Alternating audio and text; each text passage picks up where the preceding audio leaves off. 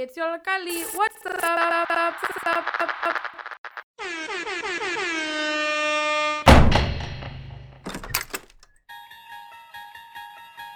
Welcome, we are presenting another episode of CPS.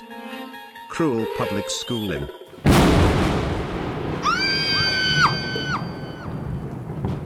It is the middle ground between unrest and discipline. Between injustice and corruption.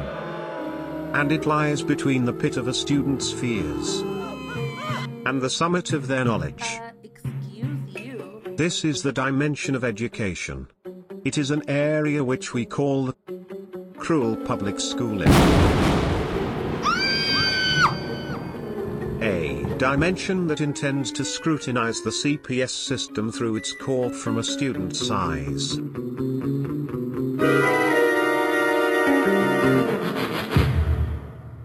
And welcome back. Remember, you are listening to Cruel Public Schooling, a segment where we talk about anything that revolves CPS or any corruption that could potentially affect, students, teachers, or parents from CPS. And I am your host, Melissa. And in this episode, we'll be talking about just experiences a lot of parents are having with remote learning and just take a little bit of look into the perspective of parents who are currently dealing with remote learning and making sure their kids are receiving, the best education possible. And we actually have a very special interview with a mom from Tepozcali named Simone and her experience about, remote learning with her daughter, Nia. And in this interview, we just talk about her experiences with remote learning and how it might differ from, parents who are responsible for a lot of kids and just how she balances, remote learning in her life.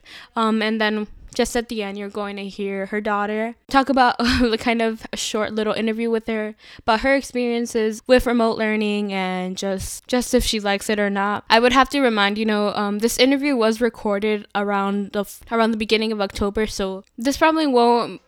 This perspective might change, but I do think it's still very essential to know, how experiences in remote learning could differ from parent to parents, from families or households to households.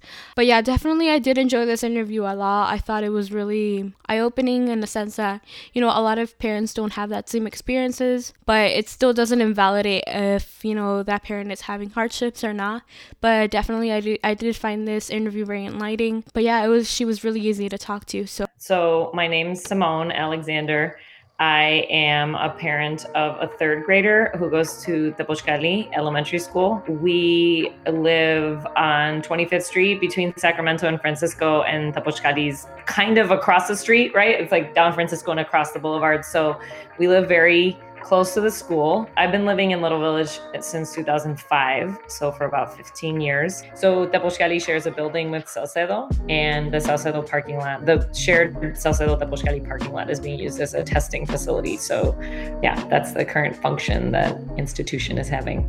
So just going on to the first question is, could you describe your daily routine in the morning with your child, pre-quarantine, and what were the challenges you kind of faced on a normal day? So we are not an early family. Nobody in our family, including my kid. So she rarely wakes up.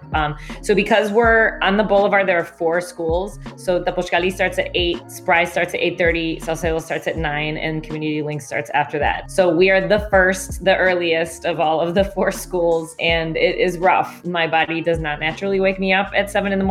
And again, same for my kids, same for my partners. So it's very honestly kind of always been a little bit of a struggle for us to get to school on time. Tepozcali is a very supportive, family-oriented, small school, it's small school environment. And so there are a certain amount of forgiving about showing up less than 10 minutes late, but we typically walk in right at 8, if not 8:01, 8:02. Which again is okay. You grab breakfast. There's some time in the morning to just eat breakfast, get settled, stuff like that. My husband and I will kind of flip the responsibility back and forth. With whose turn is it to get up? A lot of times that has to do with our schedules. So I've been working at home for a number of years now, and most of what he does is from home as well. So it kind of depends on do I have to stay up late working on something, and if so, Te toca a ti. Okay, so the other question is like, could you now describe how remote learning is during quarantine, and like what's your routine, or like what are the challenges you face, like kind of, making sure your child is paying attention and stuff like that? Yeah, it's interesting. When at the end of last year, it was awkward and it was a weird switch, right? And there was just a lot of unknowns. But they also the amount of screen time was pretty limited, right? So she was really only touching base with her teacher a couple times a week in person, and we were mostly just following along. So it was a lot of the learning was really directed by parents through, like, they would give us a list of things that needed to get done, but weren't being, obviously very strict about, well, at least at Tepozcali, it wasn't like everything, it was really like, let's support each other. We're going to get through this. Let's stay healthy and happy. And that certainly has continued at Tepozcali. So again, the focus on social emotional well-being and just, again, getting through this as a collective, is really important at Tepozcali. So the end of the school year feels very different than this one. I was worried when she did an after-school program, or like a summer program with our teacher, who's awesome and who she loves. It was 3 hours for, I think, 3 days a week. And she had a hard time with being on the screen for 3 hours straight. And I was like, oh no, I started like dreading what remote learning was going to look like when it was, every day, all like potentially the full school year. And so far, actually, it's been pretty smooth the way that her teacher decided to set this up. And every teacher is playing around with different structures, but she goes from 8 to 9:30. So just an hour and a half. The longest time that she's on a screen is an hour and a half. So she does 8 to 9:30. The schedule is like right in front of me. I had to make like a chart. 8 to 9:30. And then she has a big break, and then 12 to 1:30. And then she has like a half an hour of either library, art, gym after that. And then she has after school programs after that. So she's got big breaks. Her teacher's been doing kind of like clubs that can be more social, so that students can have time when it's not, really structured learning, and so she can jump on those or not. So she's been participating in some of those. That limiting to like an hour and a half at a time, I think, is really working for her. And having the big break, I think, is also really helpful. So it hasn't been that bad. And I think there are a couple other things that really help her feel that's making this easier. She's in one of the smaller classes at Tepozcali. A lot of that just has to do with enrollment, right? You end up sometimes with like not enough fourth graders to have 2 classes, but like too many to have an ideal class size. But her class, since she started, has been one of the smaller ones in the building. So that helps. And there are no new students in her class. And again, I'm really thankful that we are in a school that isn't, that doesn't really focus on like strict discipline, where it's like, this is what we need you to do in front of the camera, etc. So yeah, so she's just on and off of the screen all day long, right? For homeroom, for her additional classes, and then for after school stuff. And actually even on Saturdays. So the next question is, as a parent, what was your main concern about remote learning and, just the dynamics of it? My biggest fear, I think, was... Your biggest fear that I don't get enough time to learn. Maybe. I don't know that was my fear, Naya, actually. I guess we didn't really talk about our fears. I don't think you have one. I don't think you have one. You think it's going good. Yeah, I think it is going well. You're right. Naya, can you jump back in your class, please? I know you're taking a little breather. We do that sometimes, right? We're like, Naya, get back in class. But again, she seems to be pretty able to jump in and jump out. And when she jumps out, it seems like I think, though, that was my biggest fear, right? That she just wasn't, that she was going to be really resistant with just being. Really resistant. You are, Naya, can you? No. I'm sorry. I imagine this is part of every one of the interviews you've done with parents, is their kids like in and out. So, but yeah, I think my biggest fear was that she was going to really be resistant, and that she was going to have a really hard time and like just not want to be engaging this way. But that so far hasn't been the case. I mean, I think we talked about this, right? Like my bigger fear in general is what this means for families across the neighborhood and across the city, right? And families that are just super struggling for all the this is Naya. Oh yeah, that's right. She has wireless headphones now. Again, her dad is very tech savvy, and so like it's easy for her to have all these options. And again, like I was telling you, I was talking to this single mom of 7 kids, 6 of them are in CPS, who was just like, headphones, that's what I need, right?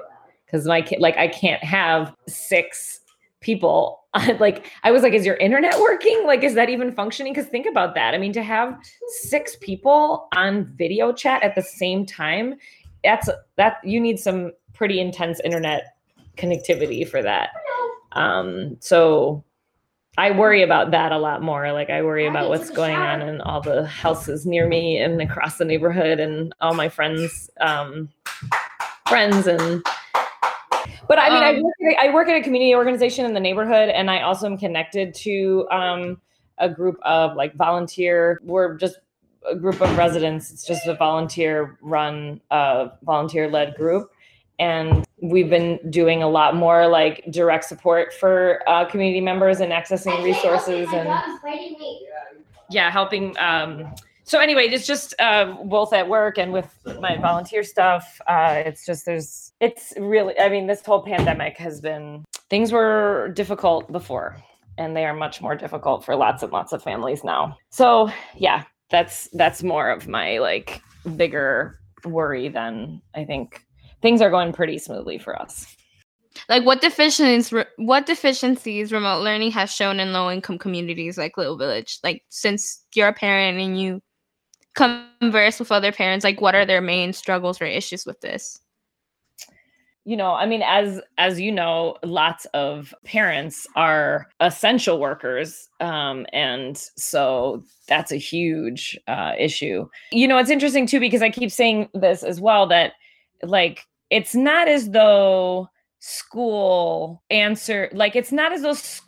way that it was structured before, necessarily addressed all the needs, like the childcare needs that families had in Little Village. Because I mean, we're a community that people work first, second, third shift, right? Like, not everybody's working between school hours, right? So it isn't as though like, so, and you know, so we have a childcare. We have formal and informal childcare infrastructure in the community that has always kind of been addressing those needs. If you need to be out of the house at 5, then your kids need to be somewhere, and then that childcare provider is usually the one taking them to school, right? Things like that. Number of essential workers that are struggling through this. I mean, and that aren't home, right, to be supporting their children with remote learning, and then then needing to lean on whoever you're leaning on for childcare. And obviously, childcare got much more difficult to find when we were all told that we really should stay home and not interact with other people. So, I mean, that's just a huge issue, right? And again, childcare has always been a struggle. Childcare is also really expensive. Childcare providers, like home-based childcare providers, barely make a living, but it's still so expensive for families. There are subsidies that you can access, but there's all kinds of issues around documentation status, around whether or not daycare providers are licensed or not, and therefore, eligible to receive the subsidies, et cetera. So anyway, that's a huge issue. We're a very dense community with large families. So the other issue of like not straight up just not having enough space in the house for everyone to be able to sit on the computer and focus, is a huge issue. Like I said, just the basic things of like not even having enough headphones for all the people that need to do that. So at least they can have, it doesn't mean that it's easy to focus when you got 5 other people across the table talking, but it helps. Connectivity, access to technology, familiarity with technology, access and familiarity with the internet is huge. So far, in a lot of the conversations that I've had, it does seem like a lot of people are getting connected through the Chicago Connected initiative. And there have been some local organizations, including Enlace and a number of other partners that's right. I work for Enlace. I don't know that I said that specifically, but anyway, that's the community organization that I work with. And so it does seem like people are getting that access to internet. Early on, it was, I think too, people are getting into certain kinds of grooves with this, but early on, people were struggling with it crashing a bunch with, if you have 3-4, kids on at the same time. Like, how do you keep the relationship with like parents and teachers? Like, how do you communicate with them, and, kind of the interactions between that?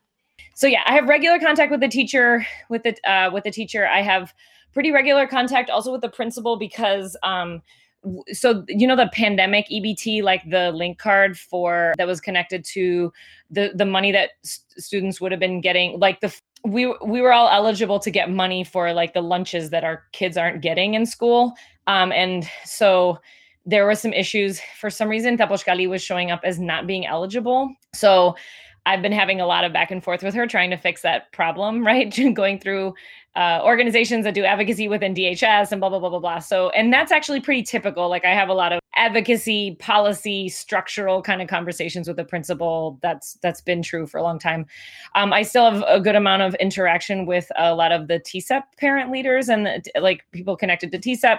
They've been out every Thursday, actually, most of the day on the Boulevard with resources and information and lots of things. So I haven't made it out every Thursday, but they've been present. And then, I'm friends with a number of her classmates' parents and other parents at the school. I was friends with them before, and then there are additional people that I'm friends with. One of her best friends lives like a block away. And so there have been a couple times when I'll grab him and we'll go to the park, or his mom will come and grab her and they'll go to the park, try to do a little mask social distance park time.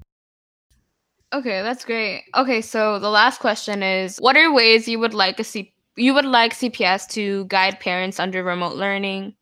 I don't know, getting me talking about CPS is maybe never the best thing. I think that I'll reiterate something that I said earlier that I think is actually right now just kind of more, not important, but in terms of communication with parents, right now, I feel like the schools themselves and the staff and organizations that are connected to local schools are doing a pretty good job of really doing everything they can to try to support and reach out to and connect with and communicate with families, right? And I think that will continue to happen, and that's important. In fact, I think that, and I always say this about the principal at Taboxcali, is that I think that a lot of schools play the role of really buffering families against all the in CPS, right? Some schools are better at it than others, and some principals just, once you've been here longer, it's easier to push back or really know how to respond when CPS comes through with some crazy. Because I think CPS overall has been not doing a great job of communicating or support. Even just the way, even before we started the year, it was just like, really, how long do you think you can wait before you tell us before you start planning? I feel like year after year, as a parent with a student in the school, but also as someone who works with organizations and just is connected to schools, local schools, it feels like it's just every year, it's like, what's the experiment they're going to be doing on us this year? What dumb thing are they going to try without having anyone at the table making that decision that actually could tell them how the dumb thing would roll out? What now? But the communication was really confusing over the summer. And I remember so they'll send a survey that is really that is to get feedback, right? And it's important to respond to, but I remember not responding because I looked at the survey and I was like, I don't even know what to say to a lot of these questions. They don't have answers. There wasn't enough information to be able to respond to that. So anyway, there's this survey that to get information about, to supposedly inform where they're going, that goes through email and text and whatever, which is already tricky, right? In terms of people opening it up and maybe their phone can't really handle that, whatever. And then there's a survey that comes out after that, and they call it a survey again. But it's the survey that came out when we were supposed to opt in or opt out, right? Before they made the decision to go. And so parents at that point, they're thinking this is another survey that is optional, right? But no, this is totally required, but nobody's responding, right? And especially in communities of color. So I was on a number of calls with the area chief. They keep changing their names. But anyway, and she just kept saying, no one's responding, from Network 7, no one's responding. So, but again, none of these things are very surprising. CPS has a history of not having the interest or the resources to engage our communities well, making very top-down decisions that aren't well-informed, that screw us over. And so we're not surprised, I don't think, about how CPS behaves anymore, because at this point we're pretty like used to it, which again, I don't think is a good thing. I mean, and that doesn't mean that any of us stop advocating for it to be better, or calling out and addressing bad behavior, or constantly pushing for better policy and systems within CPS, but really kind of outlined, besides the safety issues, like here are all the other reasons not to go in person, and what it was going to take. We're constantly told we don't have the budget to run a basic school system, to do the basics, right? Just have a nurse in every school full time, right? Like have books that are up to date, right? Like we're we don't have these basic resources.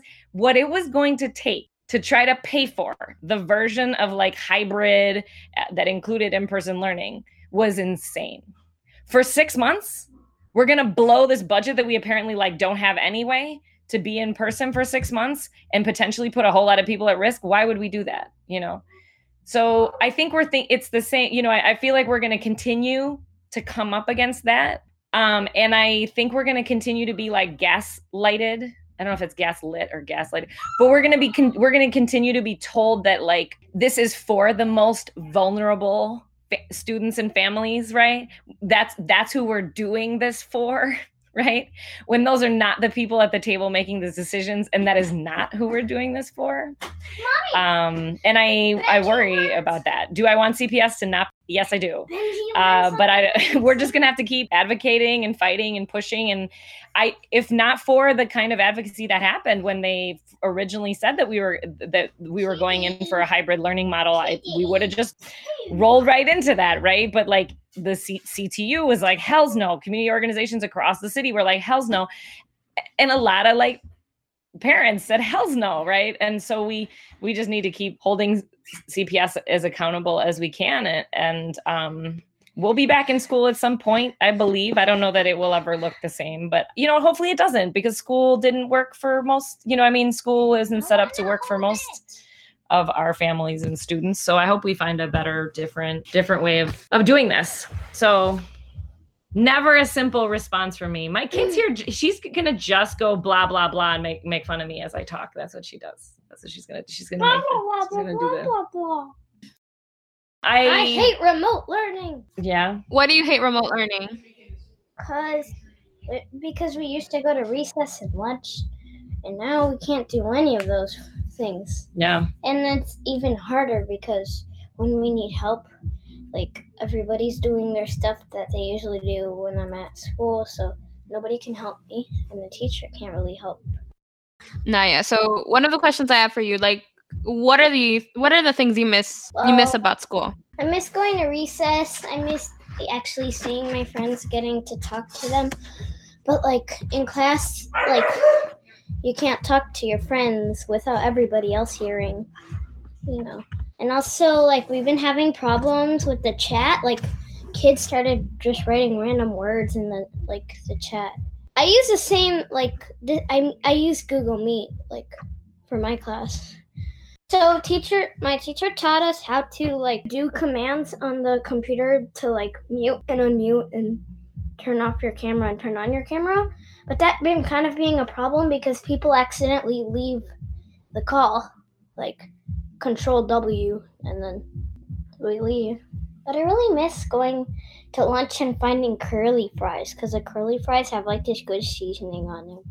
But they also sometimes have emoji fries that are shaped as emojis. I just miss those things at school. And have you been able to concentrate during your Google Meet session with your teacher?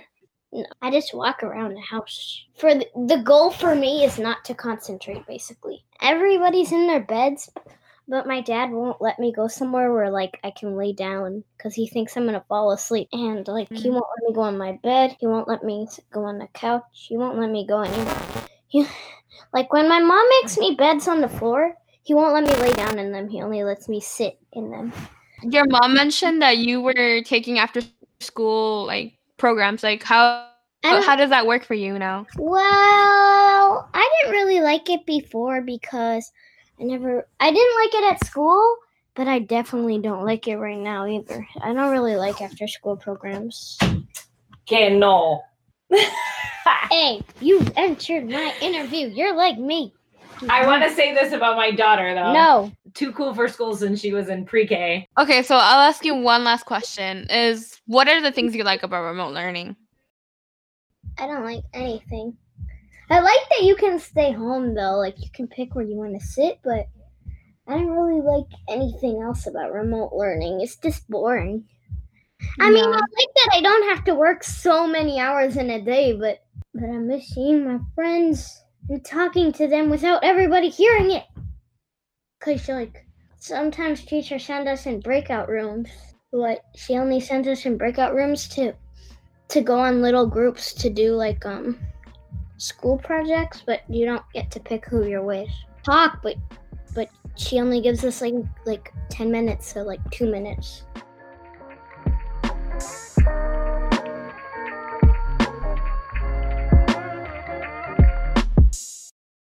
Welcome back. I really hope you enjoyed this interview. Well, I definitely did. I just want to talk more about specifically, how Simone pointed out that her experiences might differ from a household of 6 children, and how essential, just even having a pair of headphones could really make the difference in her child's education and specific to that. I found that was really interesting, but definitely it was just seeing how a pair of headphones could make so much of a difference, and just how different our education is from parent to parent. Definitely if we're having trouble remote learning, it's obviously very hard for everyone. And just talking more currently, at least for me, the first semester is almost ending, so meaning for a lot of kids, they're in their second quarter going to third quarter, and who would have thought that we would have spent probably half the school year and just staring at a screen. So it is definitely a very different perspective, and just something that I would say in my experience is something I would have never thought I would get accustomed to. Obviously it is very hard for everyone, and it also differs from person to person. But this is currently being recorded during my winter break, and I think everyone's winter break who goes in CPS. So I would suggest that enjoy your holidays, and enjoy the free time you have right now, and just become more energized for the next year. So as for that, and that kind of wraps the end of the show. So whoever's listening, until next year, and you'll get another episode of CPS. But just, we survived 2020, and hopefully 2021 is way better than this horrific year. But yeah, I'll leave you guys, and this was Cruel Public Schooling, and I am your host, Melissa, and I hope you enjoy your holidays. This was another episode of CPS. Cruel Public Schooling.